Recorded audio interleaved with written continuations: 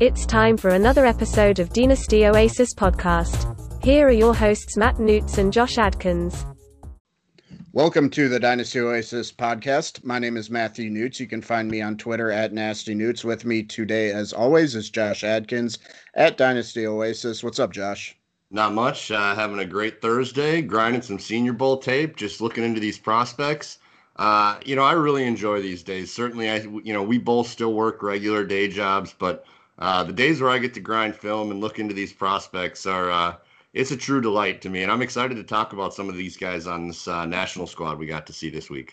Yeah, absolutely. And episode 42 of the Dynasty Oasis podcast, do any number 42s come to your mind football related?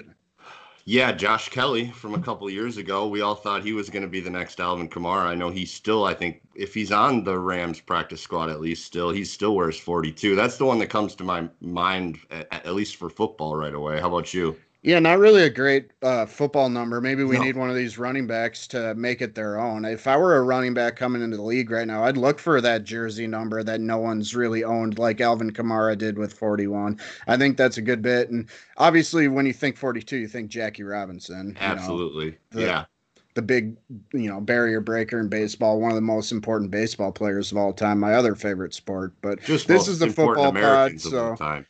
Yeah, of course, absolutely. So yeah, on that note, this episode will be very Senior Bowl heavy, as you already mentioned. That's kind of the big going on this week in the NFL.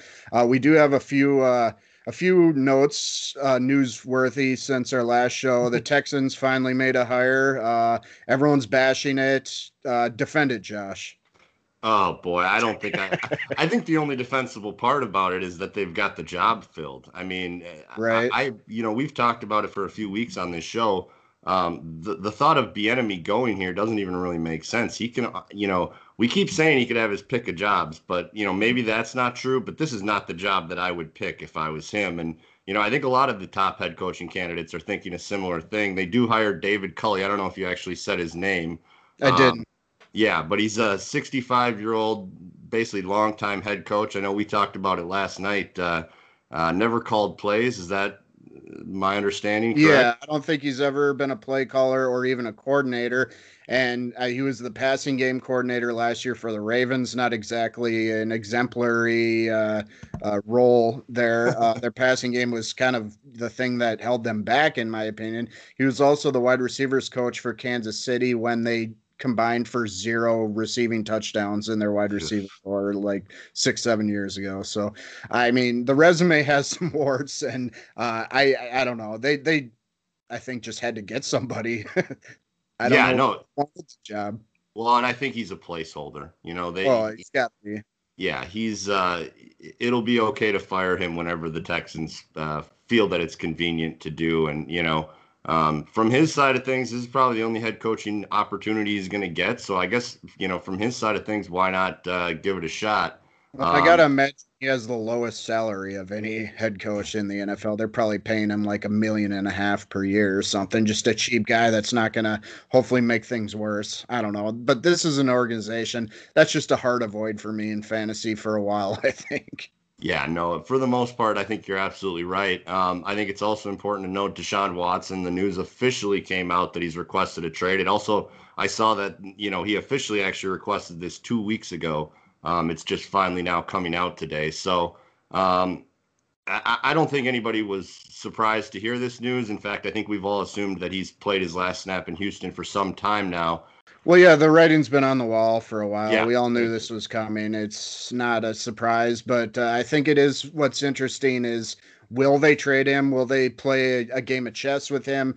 They're going to fight for leverage however they can. There was a report from Ian Rappaport today that the Panthers are going to make a strong push for Watson, which shouldn't surprise anyone either. If any team has even a cursory need at the position, they should make a strong push for Watson, or else they're kind of doing themselves a disservice. Well, and I wonder how much that's in response to what we talked about last show with the Stafford news, that they're now one spot further from their franchise quarterback in terms of draft picks, which means one way or the other, they're going to have to be very aggressive. So if you're going to have to be aggressive and pay a lot of capital in order to go get your guy, why not go get the established guy? So I think that does make a lot of sense. I also want to note that the Vegas odds for Matt Stafford to San Francisco shot through the roof today. It sounds like there's some, under the table, or, not under the table, but sort of some traction to Matt Stafford to the Niners. So kind of another domino that could fall here sometime soon. Yeah, I think I would trust the odds more than I would trust any sort of reporting at this point. Vegas Yeah. doesn't seem to make big mistakes. So if the odds are changing significantly, there's got to be some sort of inside info that they got the head start on. So I would read into that. Matt Stafford's the quarterback in San Francisco next year. Brandon Ayuk is the wide receiver. What Overall, overall at the wide receiver position? Yeah, he's got to be top 12 for me, I would think. yeah. I'd have to look at my rankings where I even have him currently, but I think he bumps a few guys. I already got him probably higher than most, but he's a wide receiver one for me. One of the first 12 guys taken in a startup, I would have to imagine. Yeah, I thought I was the biggest Brandon Ayuk stan, but I'm pretty sure you do have him in your top 12 of overall wide receiver rankings. So that wouldn't surprise me. In fact, I think as high as top 8 would maybe be a possibility for Ayuk if that happens. And obviously, be good for Kittle, be good for the running game, be good for Deebo Samuel. I think, everybody gets a boon if they get Matt Stafford. So. Yeah, and it might be enough for me to join you in switching Kittle and Kelsey into two separate dynasty tiers. I think this would be a magnificent move for the 49ers and all of their skill guys. I would be over the moon for that happening. Yep, absolutely. This is normally the segment where we do grade the trade. Neither of us had any trades this week, but I am in a dynasty startup right now. I was at the 109 pick. I ended up taking the rookie 101. Do you want me to read off kind of who went in front of me? And I'd like to kind of know if you think that I reached a little bit on Trevor Lawrence or what will eventually be Trevor Lawrence. So okay. The quarterbacks off the board were Mahomes, Murray, Allen, Watson, Herbert. And then McCaffrey, Barkley, Jefferson had all gone as well. So kind of Jonathan Taylor, Alvin Kamara, Dalvin Cook kind of would have been your top running backs. Devontae Adams, Tyreek Hill, CeeDee Lamb, kind of that range of wide receivers. How do you think I did there at 109? I think you made the right choice when you're factoring in how you build your team. Could you have gotten, would I rank some of these guys you didn't take ahead of Trevor Lawrence right now? Mm-hmm. Probably, but they're going to be in kind of a similar tier where when it comes back to you with your next pick, you can still get one of those guys that you could have argued for at this pick. So Now you get your quarterback. You wouldn't have gotten him back. But it is super flex, by the way. I should say that, yeah. Right, and I think that was obvious by some of the names that were taken. But you weren't going to get Trevor Lawrence back, I don't think. But if you had taken, you could theoretically get Tyreek Hill back or whatever of the other wide receivers. So I think it's the right call. Well, yeah, I listed off, I think, 6 kind of premier players, at least in my dynasty ranks, for one quarterback, so non-quarterbacks. That are all available. I think I only have 5 picks between the swings. So I should get one of those players, or if it goes kind of skill position players over the quarterbacks, I may consider doubling down. But that's kind of where I'm valuing Trevor Lawrence. The 5 or 6 quarterbacks I have ahead of him went, and I did not want to leave the first round without a quarterback. So on to Senior Bowl stuff. So on the Monday show, we previewed the American squad. Please go back and listen to that if you want to kind of get the, some of those names. But obviously, we didn't have anything from practice at that point. So just real quick before we get into the national squad, I kind of wanted to go through some of the guys that stood out to me at practice this week. Kadarius Toney, I think he's probably the best overall player. In fact, I think McShay and Kuiper both have him as the highest player on their board at the Senior Bowl this week. So I don't think it's a stretch to say that he's probably the best player down there, at least in terms of guys that are competing. I should say that Devontae Smith and Najee Harris are both, not competing. He's looked very, very good. There's really nothing that, this week has shown from him that says that he's not who we've seen on film. He did have a little injury scare yesterday. It looked like just some cramping. They gave him some water, and he was right back in there. But so he at the very least has held his stock high, if not improved it. The other wide receiver that I thought was really impressive was Shi Smith. He made a really incredible leaping catch down the field. He has a really nice, body type for that slot, that bigger slot role that can take some hits over the middle. I was impressed with what I saw from him. And then, Mac Jones, I think, stood out amongst the quarterbacks. I think that was probably the next most important thing to say. It was a very windy day on Wednesday down there, and it definitely affected Jamie Newman, who I thought kind of fell again here. I know I didn't talk glowingly about him on the preview show. Certainly, you can see the arm strength, but the windy conditions seem to get the better of him, where Mac Jones, certainly there's still nothing spectacular, but he dealt with the situation and the conditions around him, and he made it work to a level that no other quarterback really on either side in the practice that I saw has. And then just real quick, we kind of said the tight end position was way down. Trey McKitty, a couple one-handed grabs. He's, both Kuiper and Louis Riddick pointed him out as a guy with a long athletic frame who, could develop. And I think that's the key point. I don't think this is a guy for year one, a guy that you're really looking at in the first even 5 rounds, say, of your rookie draft. But just a guy to keep in the back of your mind that maybe in 2022, 2023, if he's bubbling up, if he can grab the top spot on a depth chart, maybe a guy who can do some damage. Trey McKitty, not what you want to order at McDonald's. Definitely not. No, that's avoid the McKitty sandwich. I don't think you're gonna like the source of that meat. No doubt. So that was kind of what I saw in a real quick nutshell from the American squad. I also watched both days of the national squad here, and both me and Newts, pounded through a bunch of film on these guys. I guess, Newts, I just talked for a second. I'll let you lead it off. Who do you kind of want to talk about here from this week or from the film that you watched that stood out? Well, we kind of broke down the guys on the American side. The guy that really, of all the prospects I watched, was on the guy that impressed me the most, I should say, was on the American side, Kadarius Toney. Yeah. We talked about him a lot on our last episode, so I encourage you to go back and listen to that episode if you're interested in this one. If you haven't already listened to it. But for the purpose of this, I'll stick on the new guys that we haven't talked about on the national side. I mean, it's obvious Najee Harris and Devontae Smith are miles ahead of most of these other guys, but I don't think we need to break those down. The guy that kind of impressed me more than I thought he would was Nico Collins. Okay, yeah. Nerds has a small sample on him, just one game, but for his kind of, archetype, I didn't expect to really like him, and I think there's something there. I do want to do more work on him. Maybe you disagree with me, maybe you like him as well, but I thought he looked pretty darn good in that game that I watched against Indiana. Granted, it was 2019, but it sounds like he had a good day of practice as well. Yeah, no, the comp Daniel Jeremiah threw out was Chase Claypool. It kind of reminded of him of Claypool coming down to the Senior Bowl last year and what he was able to show. Nico, not quite that big. I don't think he's quite that athletic. But I watched a ton of Michigan in the lead up to last year's draft. I think I watched no less than 8 solid straight through Michigan games. And obviously Nico opted out this year. That's why you're seeing such a lack of film on the Nerds site. He really did impress me. Frankly, him and Donovan Peoples-Jones, you couldn't really separate if they were to put tape over the back of their jerseys so you couldn't see the number. You couldn't have really separated them last year. And Peoples-Jones, I think, was a really good athlete, a guy who flashed some this year for Cleveland. So, yeah, I really like Nico Collins, and he made himself some money this week. He was a Senior Bowl practice standout.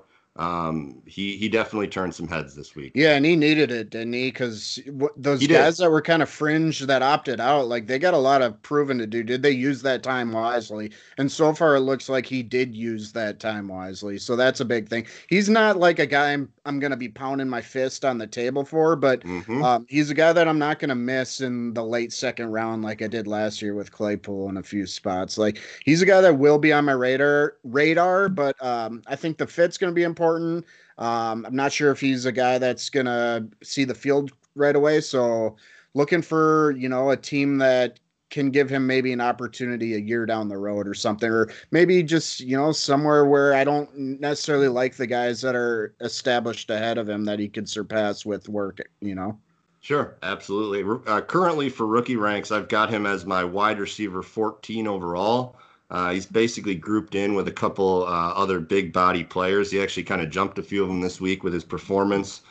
Seth Williams, Tamorrion Terry, guys like that. I think as a late second, early third, kind of exactly where you got Claypool. He's a really interesting prospect. You know what? You said you didn't want to talk about Devontae Smith. I do want to talk about Devontae Smith because while I think you're right, I don't think we need to. We've both watched a bunch of film on him. I've watched no less than 20 Alabama games live over the last couple of years where he's been uber productive. I don't think anybody who watches him on film has any question if he's a good football player, especially for Alabama. The issue with him is going to be he didn't weigh in here, and I think people are very, very nervous about what he actually weighs. And then sort of this analytics crowd that wants early breakout age and wants a certain amount of the target share at an early age and throughout their college career. There's people, and some of these same cases were made about Jerry Jeudy last year as well, by the way. I think people who subscribe to that, and I think there is some merit to it, are going to claim that as a win, that the red flags we saw. But I don't think it's applicable in every situation. Kind of talk about Devontae Smith. Do you care what he weighs, A? And in terms of production, does it matter to you that he wasn't able to establish more of a dominant role, especially considering all of the great receivers Alabama has produced recently? Well, I'll start with the easy part. The second part, that doesn't really bother me. Wide receivers aren't fully in control of their own destiny to a certain extent when there's so many mouths to feed. Mm-hmm. I'm willing to forgive that. I do care what he weighs, and I'm just not really sure how much I care.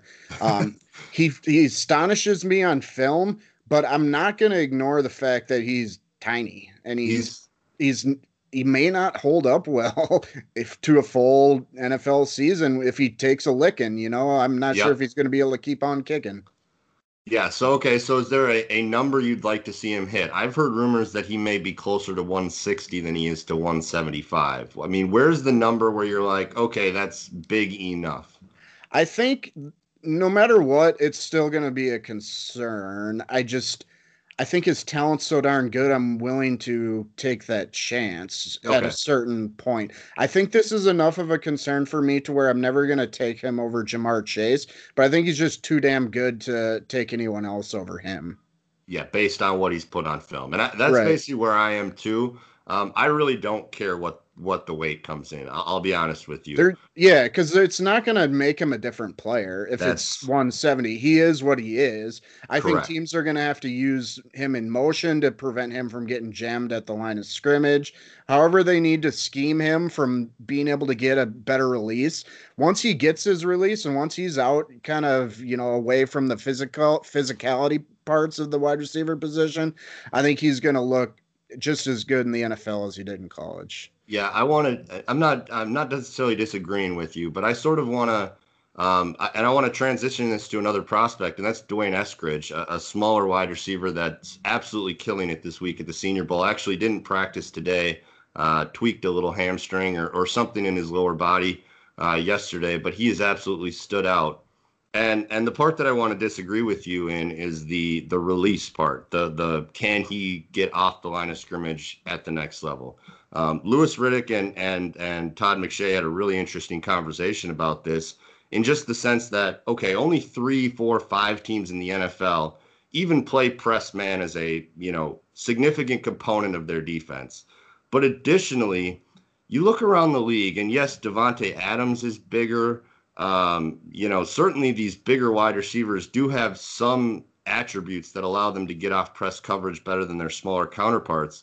But then again, I look at Jerry Jeudy and I look at Deontay Johnson and these small, quick, explosive receivers that it's not that they beat press coverage more regularly than their bigger counterparts. You just can't even afford to play it because if the guy misses, I mean, this is what happens with Tyreek Hill. If you play press coverage on Tyreek Hill and you miss, he's gone for 50 yards. Now, yes, 2 out of 4 times you might completely neutralize him on a play.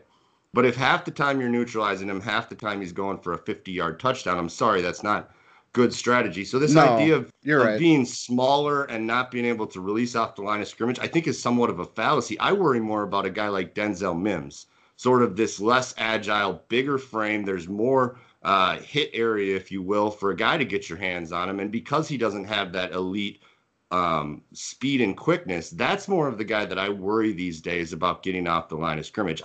I bought into that for a long time. And so I do want to get this back more player specific, because that was one thing they brought up about Eskridge. Can he get off the line of scrimmage? And Louis Riddick very, well put that to bed.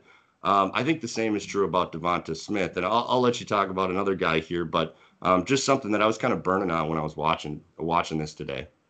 No, I think you made a lot of really good points there, and something that I maybe need to just kind of get out of my old football dumb 1994 mindset. If you got a home run hitting ability, yeah. If you can shut them, like you said, if you can shut them down half the time, that ain't good enough when you can take the top off if you don't. So maybe it shouldn't be as much of a concern, but I think it all kind of just leads back to the size thing again. Like maybe it doesn't show itself there, but there are certainly other causes for concern with a really small undersized guy. Can they take a big hit? Can they go over the middle? Yep. Are they going to be able to run the full route tree at risk of their own health? So maybe that's where our concerns need to lie. I think you hit the nail on the head. And, kind of to get back to sort of maybe a guy that I am concerned about, can he get off press, is Sage Surratt, another guy that we watched, and I think both came away semi-unimpressed. What did you think about him? Yeah, he kind of fits the way I thought I was going to feel about Nico Collins in a weird way. Sure. I think these guys group together pretty well because they're similar. They're pretty much outside receivers. They're tall guys. Surratt looks like he should be physical, but he kind of, I don't want to judge his character off of just a small sample size, but he doesn't feel like he plays like, I don't know, a guy his size should play. No, he just seems kind of like he wants to be a finesse receiver, but he's not built that way. And I think he's going to get manhandled in the NFL. I came away pretty uninterested in him as a pro prospect, to be honest. Yeah, it's the inverse of the Jamar Chase effect, where Jamar, I think he's 6'2", is his official height as of right now until we get a more official measurement. But you watch him and you think he's 6'5". Mm-hmm.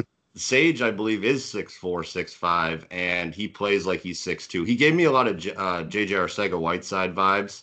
I know that's going to bum people out because I know he has a bigger following than that. Frankly, the Surratt that impressed me was his brother. His brother, Chaz, the linebacker for UNC, is going to be a special player.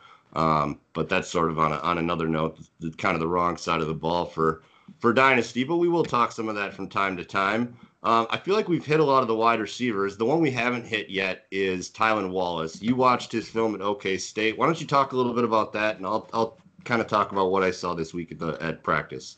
Yeah, I thought he looked good on film. I thought his 2019 games were more impressive to me than his 2020 film.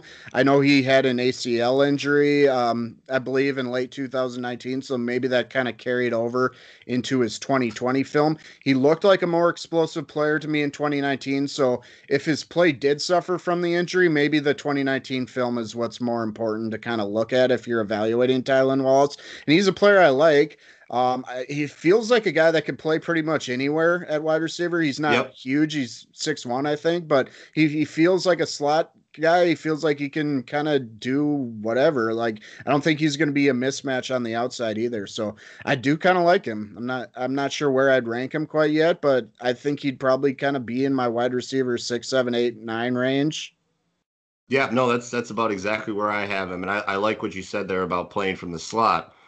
He's not going to be the traditional slot player, but that is where I do think that they line him up a lot, give him some spray fades, let him just run crossing routes over the middle, get the ball in his hands early. The speed is very, very good. The production at a college level is very good, despite, like you said, missing that basically full season with the ACL. He's a guy that at the Senior Bowl here, I expected to be a little bit more impressed with than I was. I felt like really the issue he had in what I could see is the movement skills are good. He needs to work on his hand technique at the top of routes. He was letting defensive backs grab him as he was trying to make his cut. And yes, you can say that's a holding penalty, but what did we just see in the NFC Championship game? When the biggest plays on the lines, yes, they might call it, but the rest of the game, you're going to have to work your way off of that, grabby sort of handsy coverage. And I didn't see enough of that. I didn't really see him drop too many passes, so that was good. Was there any sort of on-film things that you didn't like when you watched him? I don't know if this is just me being overly critical trying to find cons, but it didn't feel like he gave enough effort all the time. There were plays where he clearly wasn't the primary target, and it felt like he was being kind of lazy with his routes when he was kind of on decoy duty, which is weird because I actually did kind of like him when he was blocking, as when he was blocking for a run to his side of the field or a screenplay or something. I thought he gave good effort as a blocker, but I think he almost sells with his body language when he's not involved in the play design. And that drives me crazy because two things are going on at the same time. Romo spotted this really well in the Kansas City game, in the AFC Championship game. Tyreek Hill is notorious for this. Run play or pass play, the first 6 to 8 yards, he is going to make that defensive back panic. I don't know if he enjoys toying with them, if he's a little kid and he just likes running around, if he's actually practicing releases and setting up different releases for later in the game. But you don't see him take a play off. And it's pretty fun to watch him on run plays make defensive backs fall over. And it's like he gets joy out of it. And so that I read that you had put that in there. I need to go dig deeper into the tape and see if I see any of that type of stuff. But that would really bug me because I think that's one of the best chances where you can practice a release, practice sort of a stem of a route that maybe you're working on, see how it sets up the defender for the next play and et cetera. I think that there's so much being missed there. And maybe that was... Well, and I should add, it wasn't blatant, and it maybe was, it's definitely speculation on my part, but it was something that I noticed, and maybe I was just trying to reach for something that I didn't like, but I didn't feel like the effort was consistent, I guess. Okay. Absolutely. So that was, well, actually, you know what? We got a good transition player to get us into the running backs. A guy that I was not excited about coming into the week, largely on a profile size standpoint, was Demetric Felton, UCLA running back. I don't think he's a running back. I think he's a wide receiver. He absolutely was just toying with people on the second day of practice. Exceptionally good release for a running back. Essentially, he played running back at UCLA. But he looks like he's going to be an offensive weapon at the next level. And I think that's really good news because I had a hard time trying to figure out how to value him in terms of the running back position at 5'8", 190 pounds. He was just massively undersized. I kind of see a J.D. McKissick type player. Yeah, you can hand him the ball a couple times, but you can just move him around the formation. He was a kid that really impressed me this week at practice. For sure. I didn't see a whole lot from him, so I'll just follow your opinion on that. I don't have much to add, unfortunately. Okay, we'll get us into a new guy then. Khalil Herbert, also another kind of small sample guy on the Nerds, but one game from Virginia Tech. I thought he looked pretty good in this game, but again, just kind of like another guy for me, another running back that's going to be situational dependent. I thought he was good in the open field once he got past the line of scrimmage. I think he's good at cutting and making guys miss. Good instincts there. So I was impressed by him in the small sample that I saw, but I'm not like shooting him up my boards by any means yet. Did he look good in practices at all?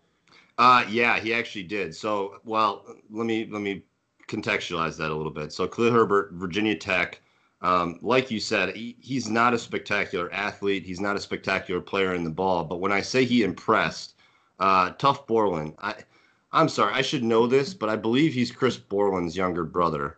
The linebacker played for the Niners, had one great year, and then retired due to fear of brain injury.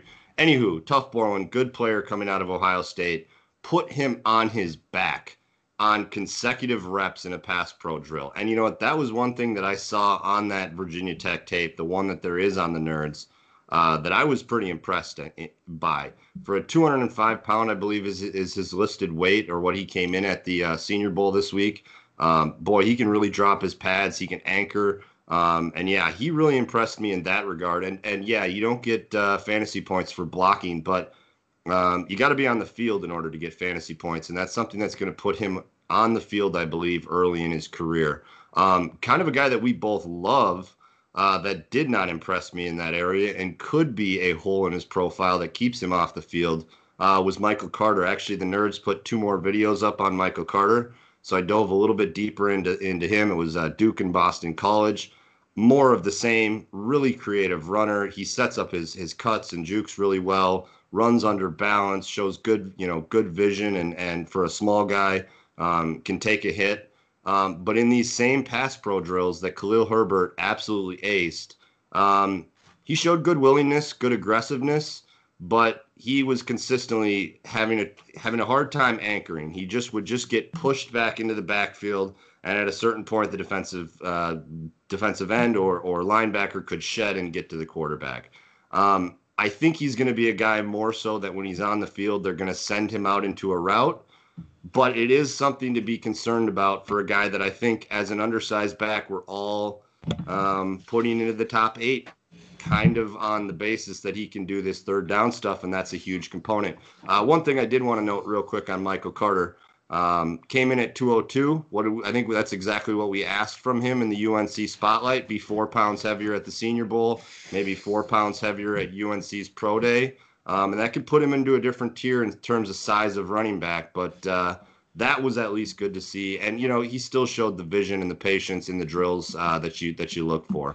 Yeah, and I don't think you oversold by any means how important pass protection is for these young running backs, because that's definitely something that eats at these coaches' craw. If you can't do your job in that situation, you're not going to be on the field. That's why Malcolm Brown had a job this year, basically, is because Sean McVay didn't trust Cam Akers to do that. So it can take you a little longer to get your legs on the football field if you don't do that at least adequately well enough for these coaches' taste. You did most of the work on Ramondre Stevenson. Looks like you kind of have a decently high opinion on him. Sell him to me because I don't really know much about him. Well, so really the big issue, and I'll kind of just set him up for you real quick. He's kind of a late to the process riser. I think Nerds actually just added film on the website to him very, very recently. So if you want to go check that out, please do. There's 2 games up there. But I think the reason he wasn't on radars is he broke his foot coming out of high school, and he had bad enough grades that he could not get into any D1 universities. So he had to spend 2 years actually at JUCO because the JUCO school he transferred to was basically loaded with running back talent, and he couldn't get onto the field right away. When he transferred to Oklahoma, the running back room was very crowded. Kennedy Brooks will be a guy that gets, probably drafted this year, might be a UDFA, kind of an interesting guy. And Trey Sermon, who everybody likes so much, was at Oklahoma at that time. So crowded depth chart, but he pretty quickly established in 2019 that he was the guy. Unfortunately, leading into the Peach Bowl, the college football semifinal, he failed the drug test and was suspended from that game, and also was suspended for the first 5 games of 2020. So I think that's why there's a limited amount of film out there on him, because he just hasn't played a lot in college football, nonetheless a lot in the last 6-8 months. But what was out there, and actually I have a couple more games on my DVR, so I'm going to be able to watch a little bit more of him. He's a fun watch. And I think before I get into his tape, I think the most important thing to note was the weight. He was listed at 248, I believe, on OU's website, which is, Derrick Henry's that big, but there's not a Derrick Henry level athlete here. So that immediately scared, I think, everybody away. Is he a fullback? What is he exactly? He came in at 227, and he looked lighter. He looked faster to me than I even saw on tape. I think what's important to note, for a bigger guy, I think his lateral agility relative to his size is actually his better attribute than his power. The guy that he reminded me of was Lendell White when I watched him. And Lendell, for those who don't know, and I'm kind of dating myself here, played for the Titans, came out of USC, and was really good, in my opinion, at 2 things. And it was goal line and short yardage, could always get 3-4 yards when they needed 2 or 3. And then if they create a hole for him, he's nearly untackleable by secondary safeties and corners at the second level. So if you can create a crease for him, if you can get him downhill, north and south, man, is he good. Running to the edges, he's not going to fit an outside zone scheme. Don't look for that. If that's where he gets drafted, that would be a big red flag for me. But to see him go to, Tennessee's a bad example, obviously, because they have Derrick Henry, but a gap sort of power-based running scheme, I think he's really interesting. I'm willing to listen to anybody who has him as high as running back 4 overall in this rookie class. Kenny Gainwell is a guy I think we're going to have some in-depth conversations at some point this offseason. Very, very undersized, and I know he kept good running backs in Gibson and even Pollard when he was a freshman at Memphis on the bench. But at the NFL, he's not NFL size, so he's going to have to break the mold. If you wanted to put Ramondre Stevenson that high up, I wouldn't have a problem with it based on what I saw on film. Right on. Lendell White, love that comparison. Lendell was a pretty good player until he let the cheeseburgers get the best of him, like so many of us have fallen into that trap. So and that's a great point, because just like Eddie Lacy, just like Lendell White, these guys who can drop the weight once, that's good, but we need to see you keep the weight off throughout your career. So yeah, this is a guy that if there is that off season where you see the fat Eddie Lacy picture, find a way to get out, because his weight and his overall personal health is going to be very important to the success of his career. Maintaining that sub 230 is going to be big for him. I just want to just transition to this right into frankly, the best fantasy player, or well tied with Devontae Smith, the best fantasy player here. Najee Harris, we both certainly watched a bunch on game film of him. Specifically today in preparation for this, I watched what I consider to be the 4 best defenses he played in 2020, Florida, Georgia, LSU, and Auburn. Why don't you start us out on Najee Harris, and then I'll kind of give you my take. Yeah, I mean, I love the player profile we're kind of starting to see here. A lot of people have made the Steven Jackson comp, I think yourself included, and I think that's very apt. Mm-hmm. I love the idea of kind of a bigger back that can also be a real factor in the passing game, kind of a rare asset in today's league. And I think a guy that some of these NFL GMs are going to be kind of salivating over. He looks great on film. I mean, he's at Alabama, so you kind of have to grade on a little bit of a curve.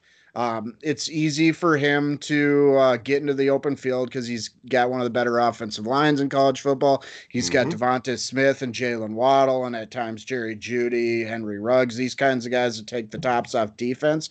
So for any running back in college, he had the easiest path for success and big plays, but he didn't let you down when he got those opportunities. I thought he looked fantastic, but I think you need to grade him a little bit more harshly than any other player just because of how juicy of a spot it is. But I didn't really see many warts on film. No, I didn't either. And I guess the way that I'll judge him harshly is I watched his tape right after Ramondre. And then I went back and rewatched Ramondre right after that. I watched 8 games basically of these two players side by side. That's a good exercise. I should start kind of mixing and matching a little bit more just to let one kind of feed into my opinion of the other. I like that idea when they're similar, I guess. And so the big takeaway I had from doing that exercise was that as players with the ball in their hands, I don't think they're that dissimilar. Yes, Najee Harris has a lot more room to breathe at Alabama, but it's the same type of deal. He's a great short yardage player. When you need him to get 2 or 3, he can do that job. And when you create a crease, which boy, Deonte Brown, their left guard, number 65 at Bama, boy, he sticks out like a sore thumb on tape. He is so good. And really, him and Dickerson, the center, created a lot of big running lanes. But as a runner, I would only qualify him as above average. He's not Saquon Barkley or Alvin Kamara or Dalvin Cook with the ball in his hands. What really separates him is the pass catching profile. He's not split out as a wide receiver ever, but I saw him run corner routes out of the backfield. I saw him run wheel routes out of the backfield. I saw a play where Mac Jones extended and Najee Harris made a secondary break on the route he was running, something you just don't see from running backs. They get lost out there as the play breaks down. They don't run that fire drill that the wide receivers do all the time. And then the hands. I mean, if there was anything you had to be critical of him in the passing game, it's that his hands are so good he almost gets lackadaisical catching the ball, where it's just like he thinks he can just stick up one paw anytime he wants and just snatch it down. There was one that I saw he tipped up kind of lazily and almost got intercepted. But for a 230-pound player, you just don't see pass catching skills like this very often. I will say, as a runner, for being taller, I think he's 6'1" or closer to 6'2". He does run behind his pads, really nice and low, has good contact balance.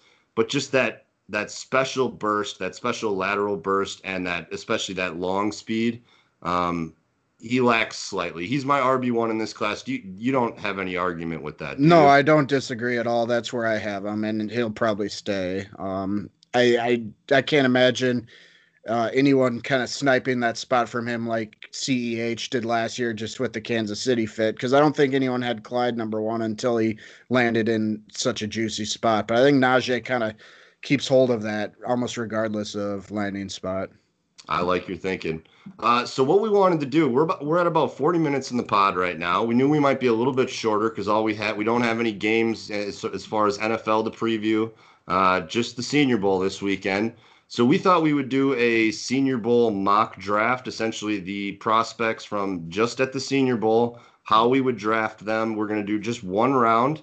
And as we kind of go through these players, we'll kind of try to quantify where we actually expect them to go, more so in your rookie drafts. But basically, this will be our rankings for the players, essentially that are at the game this week. Newts, I think the first two picks are going to be pretty straightforward. So why don't you just start us off, and we'll just go back and forth, 6 picks each. Sure. I'll take Najee Harris, the guy we just spoke of first. I think it would be a tougher decision for me between him and Ja'Marr Chase, but I can't take Ja'Marr Chase. I think Najee Harris will be the common 101 in non-superflex leagues. So I'm going to just go Najee, and you can take the other gentleman. Yeah, and I will take him. But real quick, I am going to say this is a superflex draft. So while I wouldn't take any of the quarterbacks over either of these two players, I just did want to give that context on the front end so that when we take a quarterback here in a minute, people aren't going, what the heck? I'll take Devonta Smith. Obviously, he's not going to be active here. He's still dealing with the hand injury from the NCAA championship game where he went ballistic and then broke that bone. So yeah, Devonta Smith at 102. I don't think there's really even a conversation. I think the conversation starts at 103. You taking quarterback, or are you going with kind of our boo from the last couple days of film watching? Yeah, this is really tough. I think this is really just going to depend on the roster of your team.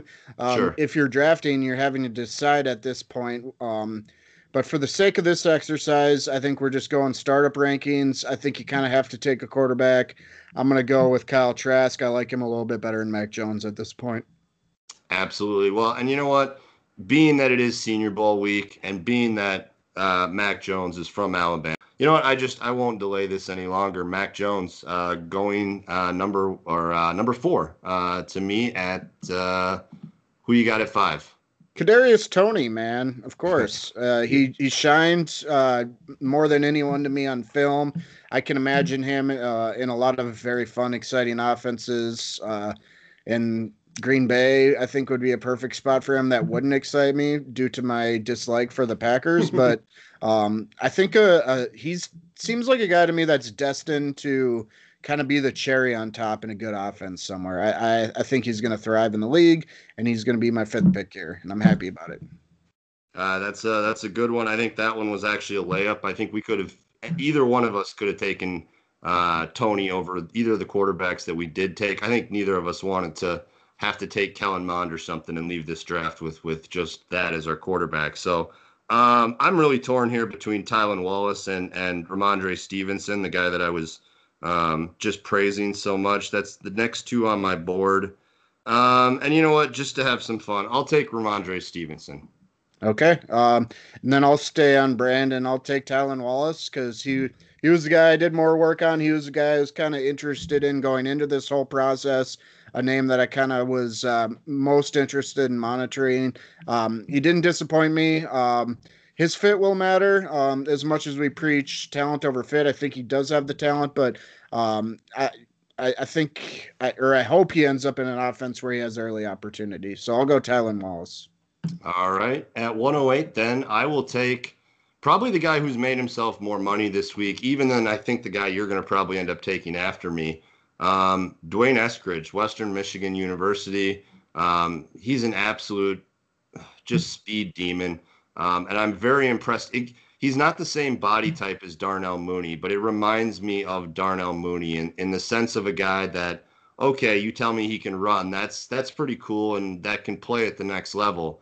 But you show me some of these release moves at the line of scrimmage. You show me how subtle he is at the top of his route, how quickly he gets in and out of breaks. I was really, really impressed with him. It seemed like all the analysts thought he was kind of the standout of the week. Dwayne Eskridge at 108. All right, 109. Debated on going back to the quarterback but I think I would take Michael Carter still above Kellen Mond in a Superflex rookie draft. So you mentioned some of the concerns earlier, but still a pretty remarkable talent. So I'm going to go Michael Carter. I like that pick a lot. I will steal Nico Collins. I thought this is who you were going to take in the next pick. I guess I sort of forgot about Michael Carter. I shouldn't ever forget about Michael Carter. Don't forget about Michael Carter. I'll take Nico Collins here. 110. The size plays at the next level. I do think he's a better athlete than maybe we all thought coming into this week. Certainly the production at Michigan is an issue.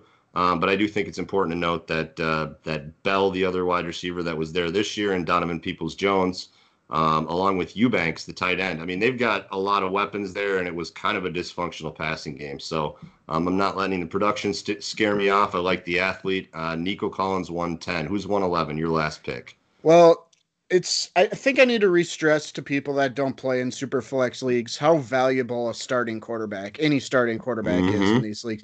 If you're a team with no starting quarterbacks or limited starting quarterbacks, you can make a crazy offer and still not get an accept. Like teams hoard quarterbacks, and you can pretty much name your price when you're trying to sell one to a needy team. So I'm going to take Kellen Mond. I'm about 50-50 on whether or not I think he's going to be a starting quarterback in this league. But if I'm flipping a coin at this point in the rookie draft, I think it's worth the flyer. If you get a starting NFL quarterback down the road, that's an asset you can flip for a pretty nice profit. I don't mind that pick at all. I think he's closer to Jamie Newman than he was coming into the week. I'll say that much right now. I do want to mention Jamie Newman for the same reasons you mentioned. I do like the talent. Certainly there's some consistency issues that I've seen on film, but certainly a guy that at the next level, you give him a year or two to improve and work with some NFL coaches. I think he can be successful. I'm going to go to the wide receiver position. I'm torn here between Amari Rodgers and Shi Smith, kind of as that maybe low upside but high floor slot receiver. I would have probably gone Rodgers to start the week, but I think Shi's done enough that I like, the pedigree coming out of South Carolina. I like what I saw this week at the Senior Bowl. Definitely going to want to do a little more just independent film research on him. But as of right now, that's who I will take at the 112. I think he's more of probably a third or fourth rounder in rookie startups this year, in rookie drafts this year. But a guy that I do like, and, any of these people, any of these players can be successful in the right scheme with enough work and enough effort. There's very few guys that have gotten this far that I don't look at and go, yeah, I could see it happening. So Shi Smith, is there anybody maybe on the top of your list that we didn't draft, or anybody you want to talk about before we close the show out? We talked about Khalil Herbert a little bit. We talked about Kylan Hill a little bit last week, two running backs that we just thought were, a little bit more ordinary than not. But I think it's a little interesting that neither of us took them. Sage Surratt, a guy we both kind of didn't like, but nobody out here that I'm like, yeah, I kind of like this guy. I think I got all my guys that I'm interested in. So nobody that's really blazing a hole in my heart for not taking. All right. Well, then I guess I'll say Frank Darby is a guy that in Senior Bowl practice this week did impress me a little bit. He ran a really nice, he sold to the outside route, the outside breaking route, and ran along the back of the end zone, kind of tiptoed, showed good balance, got wide open on the play, made a nice catch. He's a guy that impressed me a little bit in terms of the ability to run a route properly, and frankly, a little better athlete than I was thinking coming into the week. So, Frank Darby. Right on. I think that'll pretty much do it for us today for our show. So I don't think we say this enough, but thank you for listening. Yes. And if you do listen, please go on to your podcast service and leave us a rating, leave us a review. 5-star would be very helpful. Share us with your friends. We'd like to reach more of your earballs. So, but yeah, thank you so much for your support. We really appreciate it. Yeah, 5-star would be welcome, but honesty is always welcome too, obviously within a respectful nature. We do want to get better, and we do want to hear from you guys. So yeah, please reach out to us. Who do we got for a happy birthday today, Newts? Well, both of your all-time two favorite boy bands have a member whose birthday it is today. NSYNC and Joey Fatone, and the Backstreet Boys with Nick Carter. The battle of the two boy bands. Who you got? I was always in sync over Backstreet Boys, but I don't know. Where did you? I didn't really have a strong take on it one way or the other. Oh, you're lying. Come on. Okay, yeah, I was. You were diehard, Backstreet Boys to death, or I don't know. I think I was more in sync. They had some more bangers than Backstreet. So, yeah, happy birthday, Joey Fatone. Fair enough. We don't really have a plan for the Monday show, so kind of just join us. It'll be Super Bowl week, obviously. I was really disappointed they're not doing Media Day this year at the Super Bowl. That's always one of the funnest. That was the whole I'm just here so I won't get fined bit. You always see some crazy questions and some fun moments from that, but obviously COVID has us all living a little bit different life, so we won't get that. But we'll have something fun for you on the show on Monday. And then, it's Super Bowl week, Newts. This is it for the season, a fun 2020 season. I'm glad we got football, and I'm just excited. This is going to be a fun matchup and a fun close to what's been a pretty wild season. Yeah, I think a lot of us would have taken the Super Bowl if offered to us heading into the playoffs. I know a lot of people don't want to see Brady get another, but doesn't it help the drama of a Super Bowl to have a hero and a villain? So what more could you ask for? Brady versus Mahomes could go down as two of the best to ever do it. We're spoiled. We should just enjoy the ride. It's going to be great. I'm looking forward to it. Yep. So join us on Monday. We'll be talking about everything NFL and Dynasty Fantasy Football, and we thank you for listening. Peace out. Have a good week. Bye.